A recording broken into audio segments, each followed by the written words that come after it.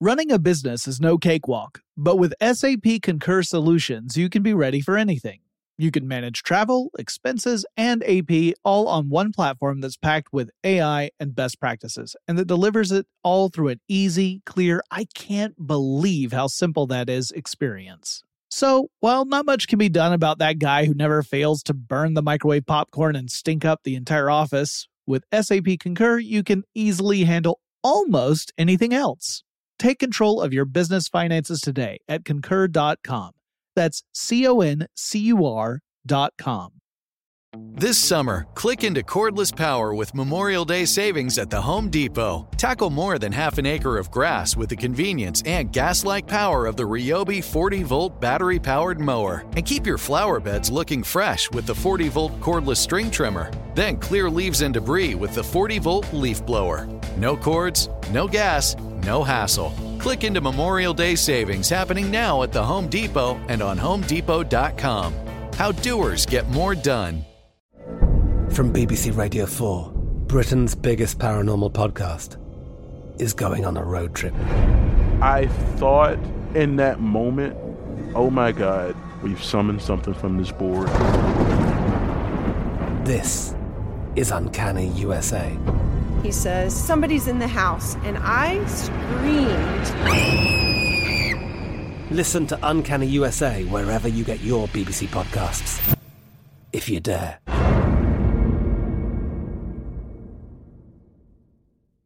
When you think about the future, what kind of technology do you envision? Whatever the future holds, artificial intelligence will undoubtedly be at the heart of it all. Join Graham Class as he hosts Season 2 of Technically Speaking, an Intel podcast, and hear from the minds transforming healthcare, retail, entertainment, personal computing, and more with the help of AI. Tune in every other Tuesday and explore the latest technology that's changing our world today and creating a more accessible tomorrow. Listen to Technically Speaking, an Intel podcast on the iHeartRadio app, Apple Podcasts, or wherever you get your podcasts. Brought to you by the reinvented 2012 Camry. It's ready. Are you? Get in touch with technology with Tech Stuff from HowStuffWorks.com.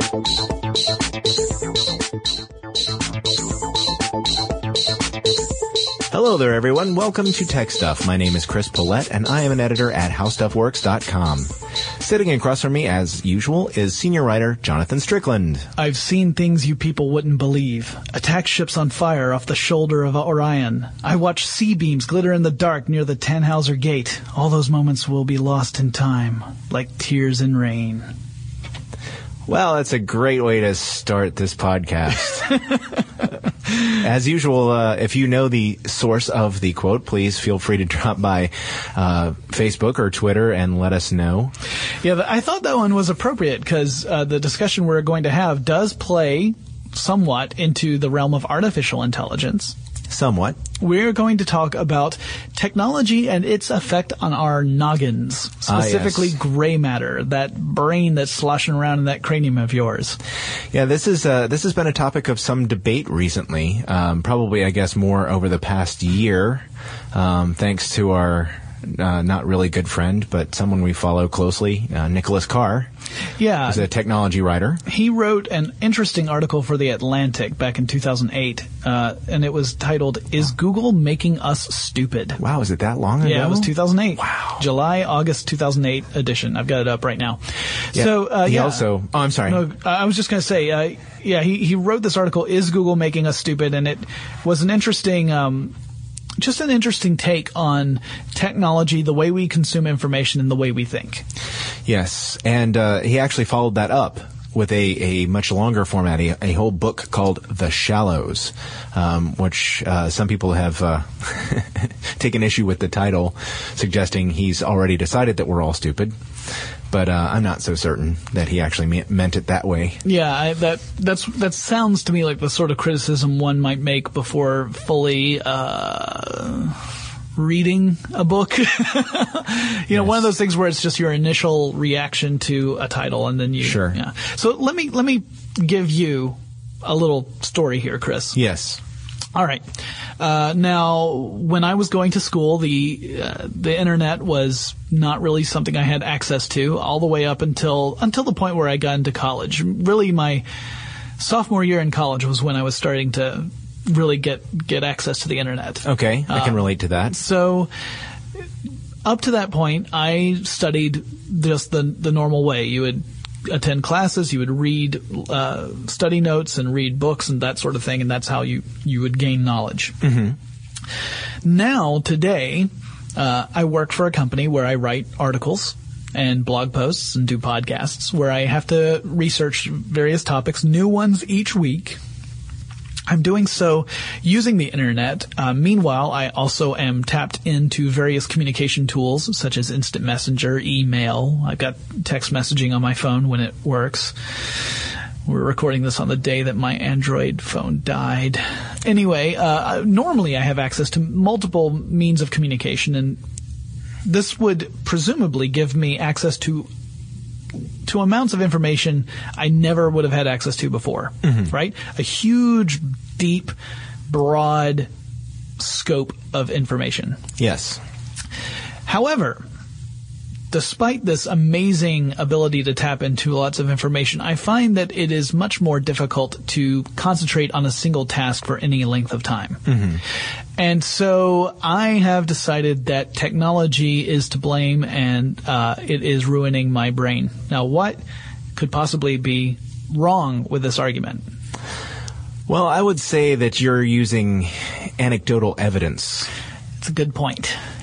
Yes. I am speaking from my own experience. I have not conducted any deep study of this, mainly because I can't concentrate on that task for long enough to do it. It is anecdotal.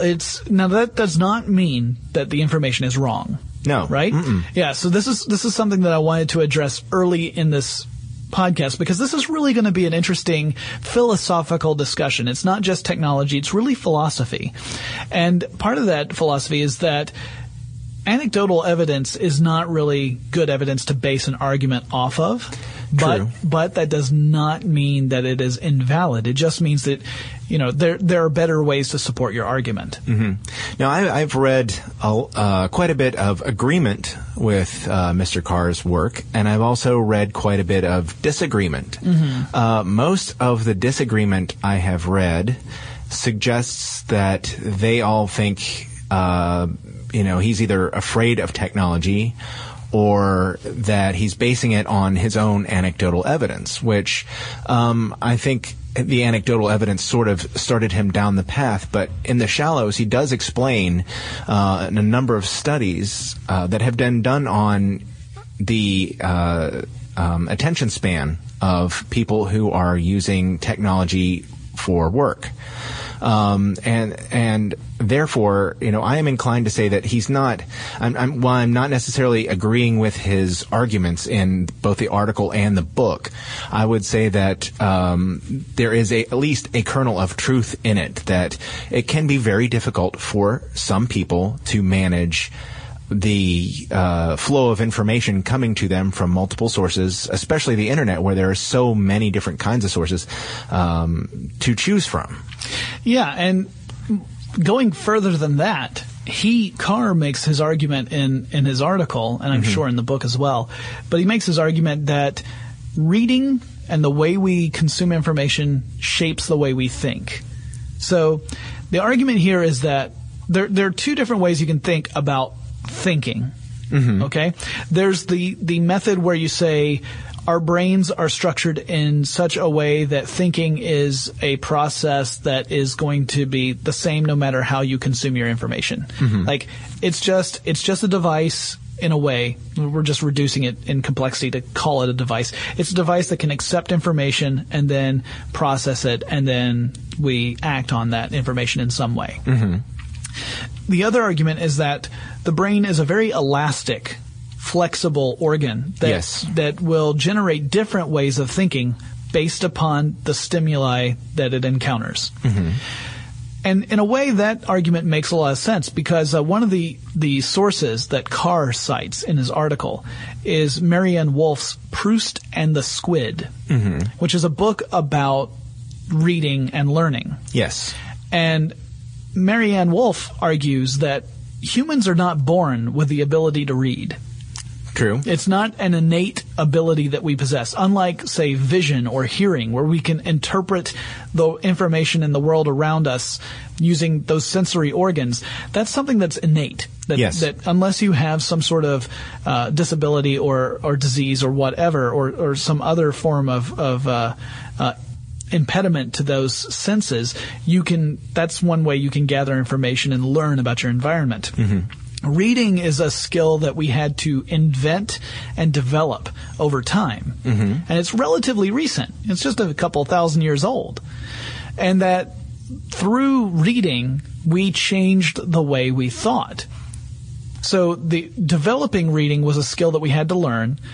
Through reading, we changed the way we learn. Mm-hmm. We could preserve information unlike we could before. Like before, it was all folklore, right? You passed it down by explaining to people what you knew, and then they would take the words you said and they would apply it so that they would understand the concept, and then they would have to pass it on.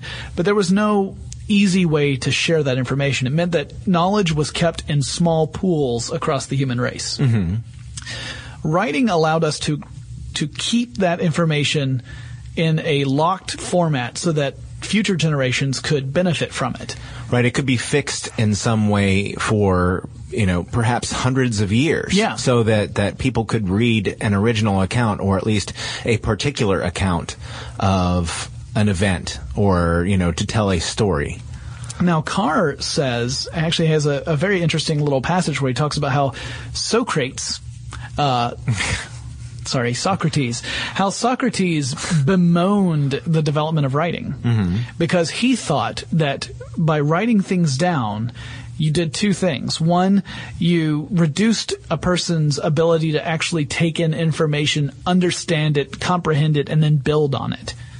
Okay. Right? Because now it's in a concrete format. And two, he was afraid that it would give people a false sense of knowledge. That because there was a written thing down, there was a written format of this information, that would make people feel like they knew more than they did. The knowledge was written down. It wasn't necessarily in the person's head. Mm-hmm. And so he was worried that people would become less wise over time because they would be relying upon this written information. They wouldn't really understand it. They would just think they did. Hence Carr's argument. Exactly. Carr takes that to a further extent. Mm-hmm. Now, like many people, I've read David Allen's Getting Things Done, mm-hmm. because there are just so many things I have to do in a day, a typical day here at HowStuffWorks.com, and my own personal stuff, that I wanted to improve my productivity. And one of the things that Allen argues is that it is stressful to try to remember all the things that you have to do. Mm-hmm. So one of the things he says that is important for you to do is to write something down as soon as it occurs to you. So that you have it written down, that you need to do it. You don't have to remember it anymore. You need to put it in some sort of system. Now, it could be a piece of paper. It could be a smartphone. It could be whatever. It doesn't matter what the medium is in this case. But you need to write it down some way. And that sort of plays into, Socrates / Carr's argument, because if you're documenting everything, you don't have to remember it anymore. For Allen, that is a sense of relief. You don't have to remember it anymore. You can take a deep breath and relax, knowing that you're going to remember to do this thing because you've written it down. Right. On the other hand, however, you have the other argument that, you don't have to remember it anymore, so you're not training your brain to remember all the things that you have to do, and you don't have to focus on it. Yeah, you're not making connections. That's another thing that Marianne Wolf mentions in her book, is that the brain makes actual neuron connections, kind of like circuits, really. Sure. For concepts. And you can start to connect seemingly unrelated concepts in your brain just by thinking about it, concentrating on it. It's not just that, you encounter information and now you know it. It's that you encounter information, you think about it, you actually take the time to consider it, and you start building connections from other information you've gathered previously, and you form new knowledge based on that. It's similar to a process, a philosophy known as contemplative learning. In contemplative learning, the goal is to actually take time to consider the information that you have just encountered and to incorporate that into your body of knowledge, not just to say, I encountered this fact, but to really have a deeper understanding of what that fact means, what is its relevance, its context, that sort of thing. It's sort of an element of critical thinking, but it's a particular way to get to critical thinking. It also, depending on how much you read about contemplative learning, it can start sounding a little touchy-feely. It's got a lot of elements of meditation in there, and there's a lot of tie-ins between contemplative learning and spirituality, things that someone who may be more skeptical might find a little questionable. Right. All right. But the idea here is that you are allowing these connections to be made. You're not just encountering information, reacting, and then discarding. Right. Which is, that's kind of what Carr's argument is. That the way we encounter information now on the web, we will look for some relevant facts for whatever it is we're searching on. And if we don't see it pretty quickly, we'll bounce to another source, right? Yes. And we may never go back to that first source ever again. We've mentioned that study by the Hans Brito Institute in Germany several times on the podcast now, in which they had studied what some people call the web generation. And also another group in Britain had done this, and I scrolled past the name of it. The Center for Information Behavior and the Evolution of Research. Oh, CYBER at the University College London. Both did similar studies on young people who were sort of expected to know how to use all the ins and outs of the internet because they grew up with it. Yeah, they were born after the internet went public. Yes, I studied this in my in pursuit of my Master of Science in Information Sciences degree because I was looking at in the way people seek information, and those studies both back up Carr in that regard, in that people tend to look for information on the internet. Now, this doesn't have anything to do with whether or not it's making you more or less intelligent. Right. It's the way people seek information on the internet, and they do. They skim from site to site. They hop around a lot. Very few people spend a lot of time on websites when they are seeking information on a particular topic. I should point out, too, that the people who have been demonizing Carr for making these arguments, he says, look, no, I'm a writer. I absolutely need the internet. The internet has completely revolutionized the way I search for information, and it's awesome and it's brilliant. It just seems to be, anecdotally, it seems to be changing the way I think, Which may not be a bad thing. No. Changing the way we think. This has been the history of technology and ways of recording information.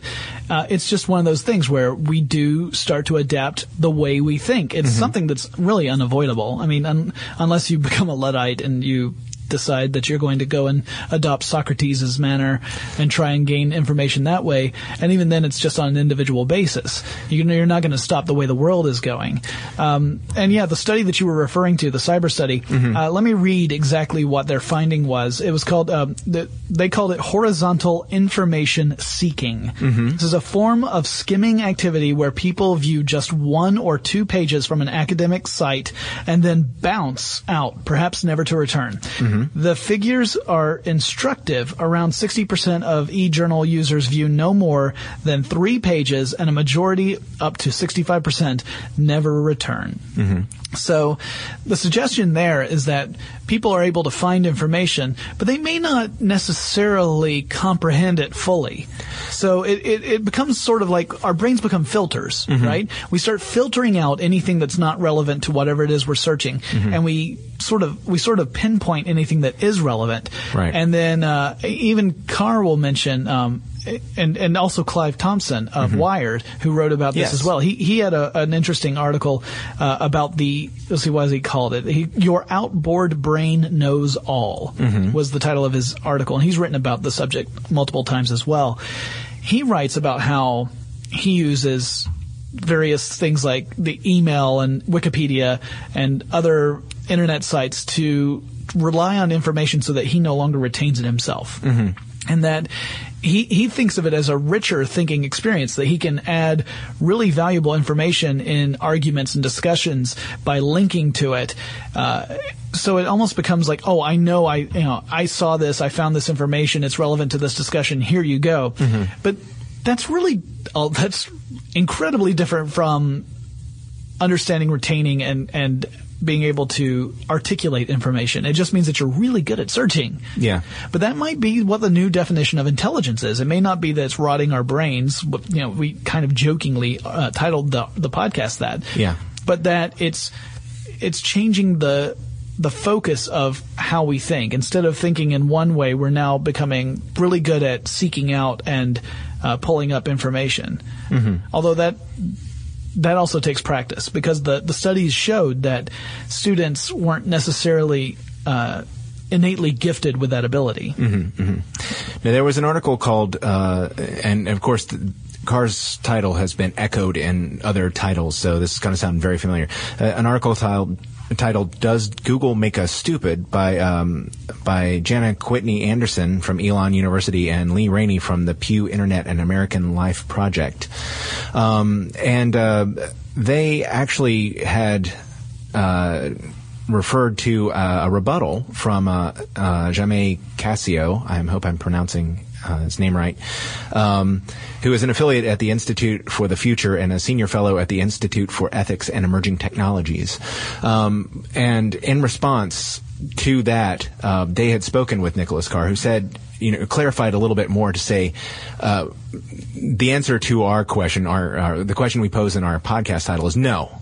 It's not about whether your IQ is dropping. Your intelligence quotient has nothing to do with this. It's whether or not people are becoming utilitarian thinkers. But Cascio quoted neurophysiologist William Calvin, who basically said that was referring to an ancient volcanic incident that humanity learned from in order to survive. And basically, the argument in that article, which is really, really awesome, and also on the Atlantic, basically is, look, this is a new way of thinking. We'll adapt to it, and we're going to have to adapt to it if we're going to survive, because there's so much going on now, so many different kinds of events. Technology has advanced to the point where we are going to have to think differently, and we'll just have to get used to what he calls fluid intelligence. Actually, scientists call it fluid intelligence, which is the ability to find meaning in confusion and to solve new problems, is the quote there. Basically, it's not memorizing and reciting facts. It's to sort of think on your feet, if you will. And basically his argument is, no, it may seem a little weird, it may seem a little funky and possibly even scary to some people to have to think in this new paradigm, but we'll learn, and it will be able to use our brains in this new technology. We just have to get used to it. And we've kind of addressed this sort of in our podcast about how to conduct research online. It's kind of talking about how to use this tool in the most effective way. And critical thinking is still very important, even in this new paradigm of thinking. It's just that critical thinking, the definition of it may have to be tweaked. Rather than sitting there and saying, all right, well, you have to really consider this information. It might be you have to be able to evaluate things like the source, its validity, its relevance. You may have to be able to do that on a very tight schedule. You may have to do it quickly, because there's so much out there that you have to be able to separate the good from the bad quickly, or else you're just overwhelmed with information, some of which may not be very valuable.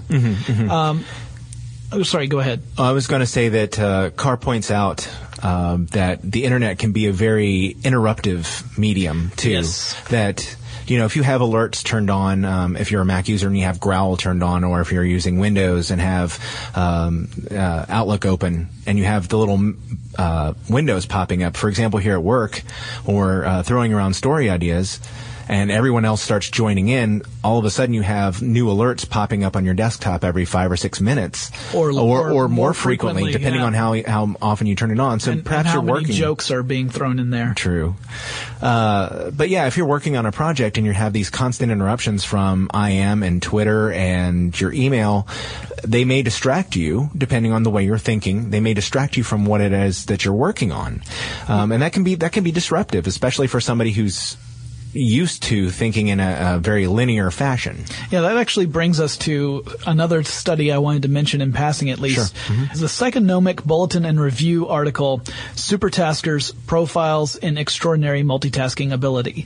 And this was a study by Jason M. Watson and David L. Strayer. Mm-hmm. And they wanted to see, people are getting accustomed to having to multitask. Yes. Mm-hmm. But most of us aren't very good at it. No. He wanted to kind of see exactly how well people could deal with handling more than one task at a time.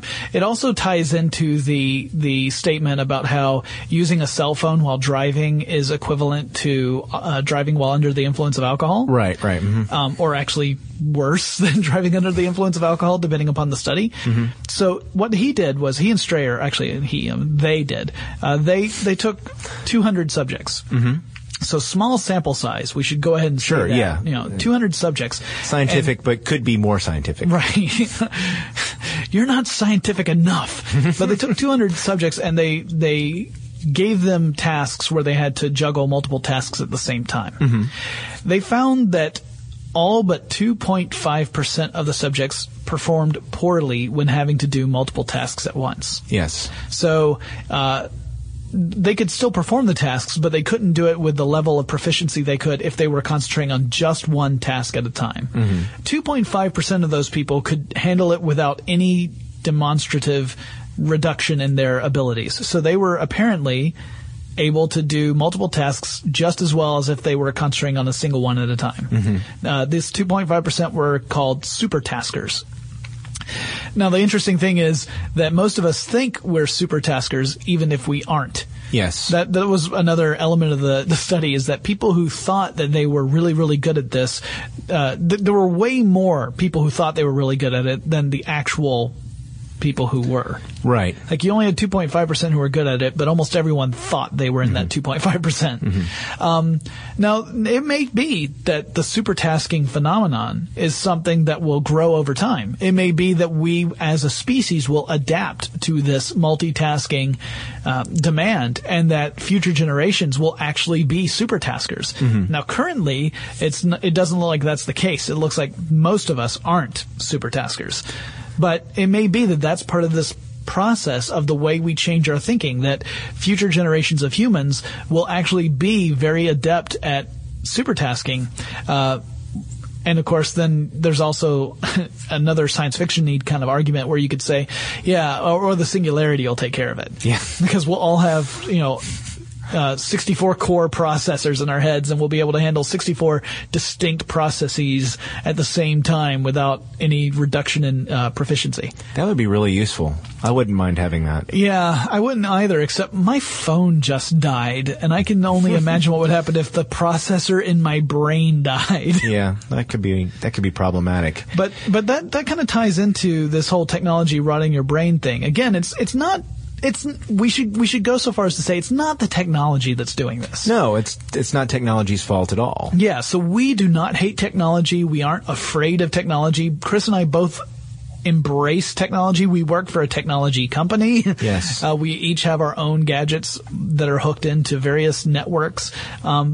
It's just that it's the process of having to deal with so many different lines of communication when we're not used to that. That's not how we've trained our brains over the last hundreds of generations, really. Yeah. And it's that we had to develop new skills in order to consume information. There's so much information out there that you had to do it if you wanted to have a meaningful experience. Right. And I think, too, the thing to keep in mind for both people on both sides of this argument is it's all going to depend on the individual. Some people process information differently from the way other people process information. And, it's safe to say that someone like Nicholas Carr spoke with many of the other writers that he knows and said, look, it's hard for me to focus on reading a book when I've been spending my time with the internet because I've been immersing myself in a very short message, very immediate message type of thing. And then I sit down with a book and it's difficult for me to concentrate because I keep wondering what's going on the internet. Yeah. And for them, that may be the case, but it may not be for some of the people who are saying, well, you guys are crazy. That's absolutely not the way we think. You're just, afraid of technology and you honestly don't know how to manage it. And you need to find a technology that you can use to manage your other technologies. And maybe that's true. Yeah, it's hard to say. One person, but maybe not for the other. But so you can say at least that there seems to be some relevance to his argument in the sense that old media adopts new ways of presenting information that are similar to the way new media does.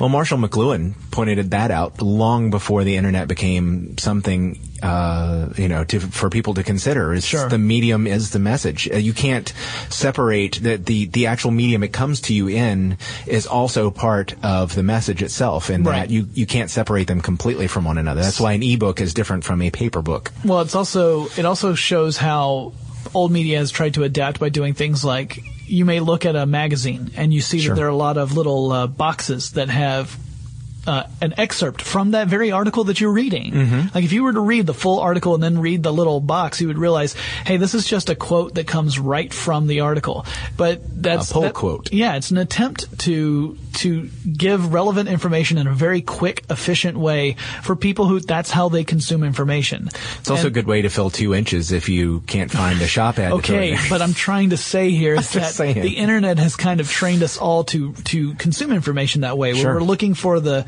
relevant facts as quickly as possible, and everything else is kind of in the way. And that's sort of how this old media is kind of adopting Mm-hmm. it too. They're like, well, you know what? If we don't play that game, no one's going to buy the magazine, so let's do it this way. And I wanted to kind of talk a little bit, just sort of closing out. Sure. There are two different concepts I wanted to get across to our audience. One is epistemology. Mm-hmm. Which is the philosophy of knowledge and how we gain knowledge and what knowledge is. Yeah. That's sort of guided a lot of this discussion. Yeah. Because there is a difference between information and knowledge. Mm-hmm. You can encounter information, be able to recite information. It doesn't mean you know it. Not necessarily anyway, depending on how you define know, really, because again, this is philosophy. Mm-hmm. So that's a fascinating subject. If you're interested in this, I would recommend looking into epistemology and some of the writers who are really known for their work in that field of philosophy. The other is cognitive science, which again is sort of how we learn and what processes are important in the way we learn. And it's just one sort of branch of science that kind of tackles that. And again, it has a lot to do with psychology. It has a lot to do with various forms of imparting information or absorbing information. That's also really interesting to me. So those two different fields are something I would recommend listeners look into if they find this topic really fascinating. And if you don't, then I apologize for the last 30 minutes. But I don't think there is, other than the literal answer, no, technology is not rotting our brains. At least it doesn't appear to be at this point. I haven't seen any studies that suggest that. And even Nicholas Carr said, no, that's not what I meant. But yeah, I mean, it's something that I think we're going to have to do a lot of thinking about because the internet is still very new to many of us. And even those of us who have, like me, who have had 20 years of experience using the internet, I still don't think that's long enough to really grasp how it's going to affect how we learn and how we think, how we deliver information. So I think this is the kind of thing that's going to require more study before we really understand what's going on, and then it'll all change and we'll have to study that. That would really be fascinating if we could just get a quick glimpse 100 years in the future and just see what society is like and what what's the concept of learning at that point? Of course, by then, maybe we're just doing the Matrix thing and just downloading information directly to our brains. Yeah, that looked painful, though, with that thing that's shooting in the back of your head. Yeah. Ow. Yeah. Well, it's not for everyone. No. I'm just saying, there is no spoon. So, that wraps up this discussion. If you guys have any questions or comments, if you want to let us know what you think, you can follow us on Twitter or join our Facebook group. You'll find both of those under the handle of TechStuffHSW. Or you can email us, because we know you guys love to do that. We would love to be able to respond to all of you, but man, it's getting hard. The address is techstuff@howstuffworks.com, and Chris and I will talk to you again really soon. If you're a Tech Stuff fan, be sure to check us out on Twitter. TechStuffHSW is our handle, and you can also find us on Facebook at facebook.com/TechStuffHSW. For more on this and thousands of other topics, visit HowStuffWorks.com. And be sure to check out the new Tech Stuff blog, now on the How Stuff Works homepage. Brought to you by the reinvented 2012 Camry. It's ready. Are you? Running a business is no cakewalk, but with SAP Concur Solutions, you can be ready for anything. You can manage travel, expenses, and AP all on one platform that's packed with AI and best practices, and that delivers it all through an easy, clear, I can't believe how simple that is experience. So, while not much can be done about that guy who never fails to burn the microwave popcorn and stink up the entire office, with SAP Concur, you can easily handle almost anything else. Take control of your business finances today at Concur.com. That's CONCUR.com. I'm Katya Adler, host of The Global Story. Over the last 25 years, I've covered conflicts in the Middle East, political and economic crises in Europe, drug cartels in Mexico. Now I'm covering the stories behind the news all over the world in conversation with those who break it. Join me Monday to Friday to find out what's happening, why, and what it all means. Follow The Global Story from the BBC wherever you listen to podcasts. Xfinity has free premium networks for everyone this month, no matter what kind of entertainment you love. Addicted to true crime? Catch killer cases and more spine-tingling shows on A&E Crime Central. Crave adventure? Explore Asian action movies on Hi-YAH. Searching for something extreme? Check out skating, snowboarding, and more on Fuel TV Plus, the global home of action sports. And find crowd-pleasing bops on iHeartRadio's Hit Nation playlist. There's new free shows and movies to love every week. Say free this week in your Xfinity voice remote.